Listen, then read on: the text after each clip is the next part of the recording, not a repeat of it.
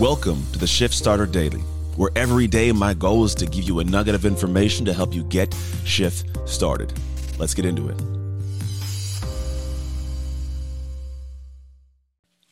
Hey, welcome to Hump Day. Wednesday is upon us.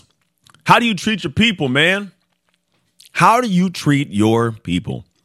A lot of different people we interact with on a daily basis that are all tied to our lives in different ways. I don't think that we spend enough time thinking about how we treat them, though. I know we think about them and what they have and who they are and where they interact, but I don't think we sometimes put ourselves in the shoes of those around us often enough to understand how the things we say affect them and how it in turn affects us because of the conversations. Like, I don't think sometimes about how I treat my wife. Like, I love my wife and I do anything for her, but I think that there are times for sure when I'm not thinking about how I'm treating her. Like, I'm asking for something, do something, like, can you get this right? And I'm not stopping and go, you know what? I want to say thank you so much for actually doing this for me.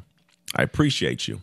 So that she actually feels like the work she's doing to help the family or the things that she's doing that supports me, like whatever it may be, that's appreciated, because it is.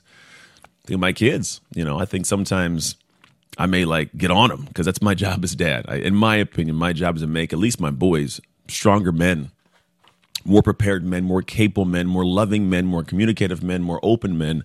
It's my job, and I don't think I sometimes pause and go, this isn't normal for people.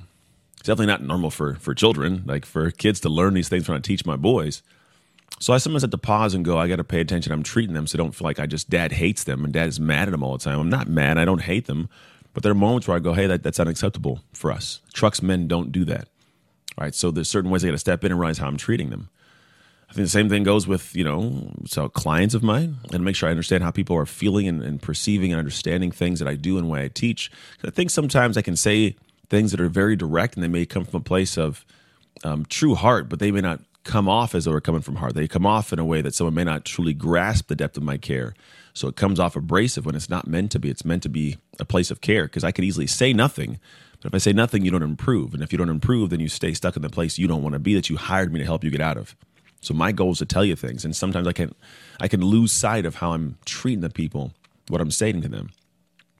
I even know in my team, I have people on my team that I care about, and if I don't treat them well, they're not going to treat my clients well, because there's definitely interactions that are had outside of me with my clients, and if I don't treat them well, they can't be treated well, right? So you have to actually pay attention to how you are interacting with folks. Now, it does take an extra level of energy, of patience, of processing, of thought, of understanding, because people make mistakes and they frustrate us.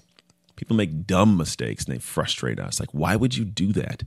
And I sit there and blows my mind. Blows my mind. My son, oldest son, I don't know how he did this one, but I've talked about it before. He was coming back from a track meet with Oregon and decided to put his bag under the plane. His bag with his laptop in it, under the plane. Who does that? I don't even think airplanes like you doing that. I don't think the logic even gets in anybody's head that you would even consider putting a multiple $1,000 device under the plane and to be in bags that are thrown around by madmen. It's just crazy to me. And so I was like, what are you doing? I had that conversation with him. I didn't realize I was probably making him feel bad. I was treating him a little bit funky, not intentionally, but he just, he probably felt the way that I was kind of coming off.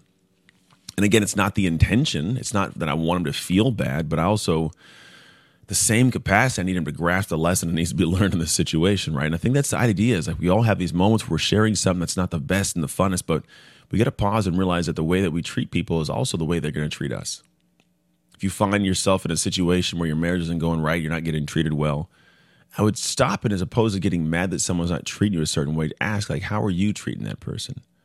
And there's definitely many cases where you may be treating someone great, but they don't have the skill sets. And then maybe you should tell them, hey, you should have paid attention to how you're treating me, right? It's a cycle that continues on over and over for a lot of people, because no one's paying attention to how they're treating folks, and then they wonder why they don't get what they want. In fact, in many marriages, many intimate relationships, all relationships actually, what happens is you usually want something from somebody, and then because they're not giving it to you, you don't give what they want. And then because they're not getting what they want, they don't give what you want. It's this crazy cycle. It's vicious and it's downward spiraling. But then you have a situation where the best way to fix that is to go, all right, I'm going to give this person what they want, treat them well. And they go, why you do? In their head, they're going, why is this person doing this? I didn't do anything nice to them. Why are they being nice to me? Just keep doing it. And eventually they go, wow, this person is really still doing something amazing and nice. And eventually they start having this heart to reciprocate. So all of a sudden, because you're doing something nice, well, then they do something nice. And then you do something nice, and they do something nice. And you do something nice, and all of a sudden we're in a positive spiral going upwards, as my phone likes to make noise.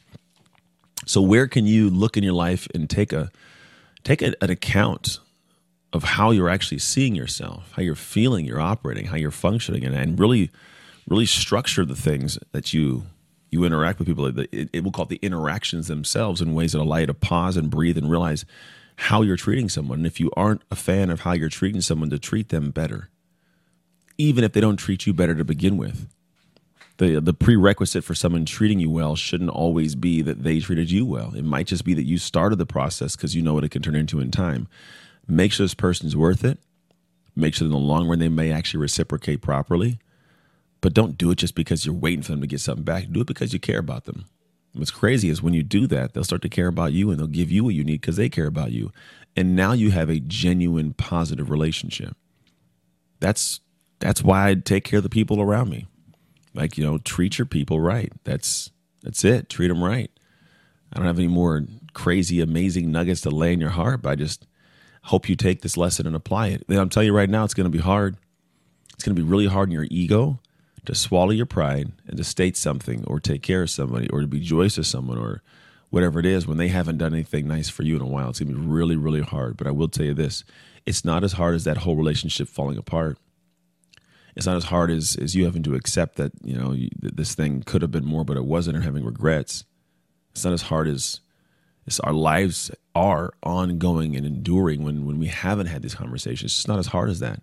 It might mean you make a quick, hard statement or choice, whatever it is. But if you can have that and trade that in for a long-term, joyous relationship, that's a price you pay.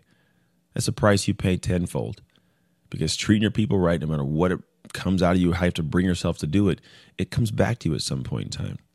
Even if it's you clarifying that it's not the right person for you. So treat your people right.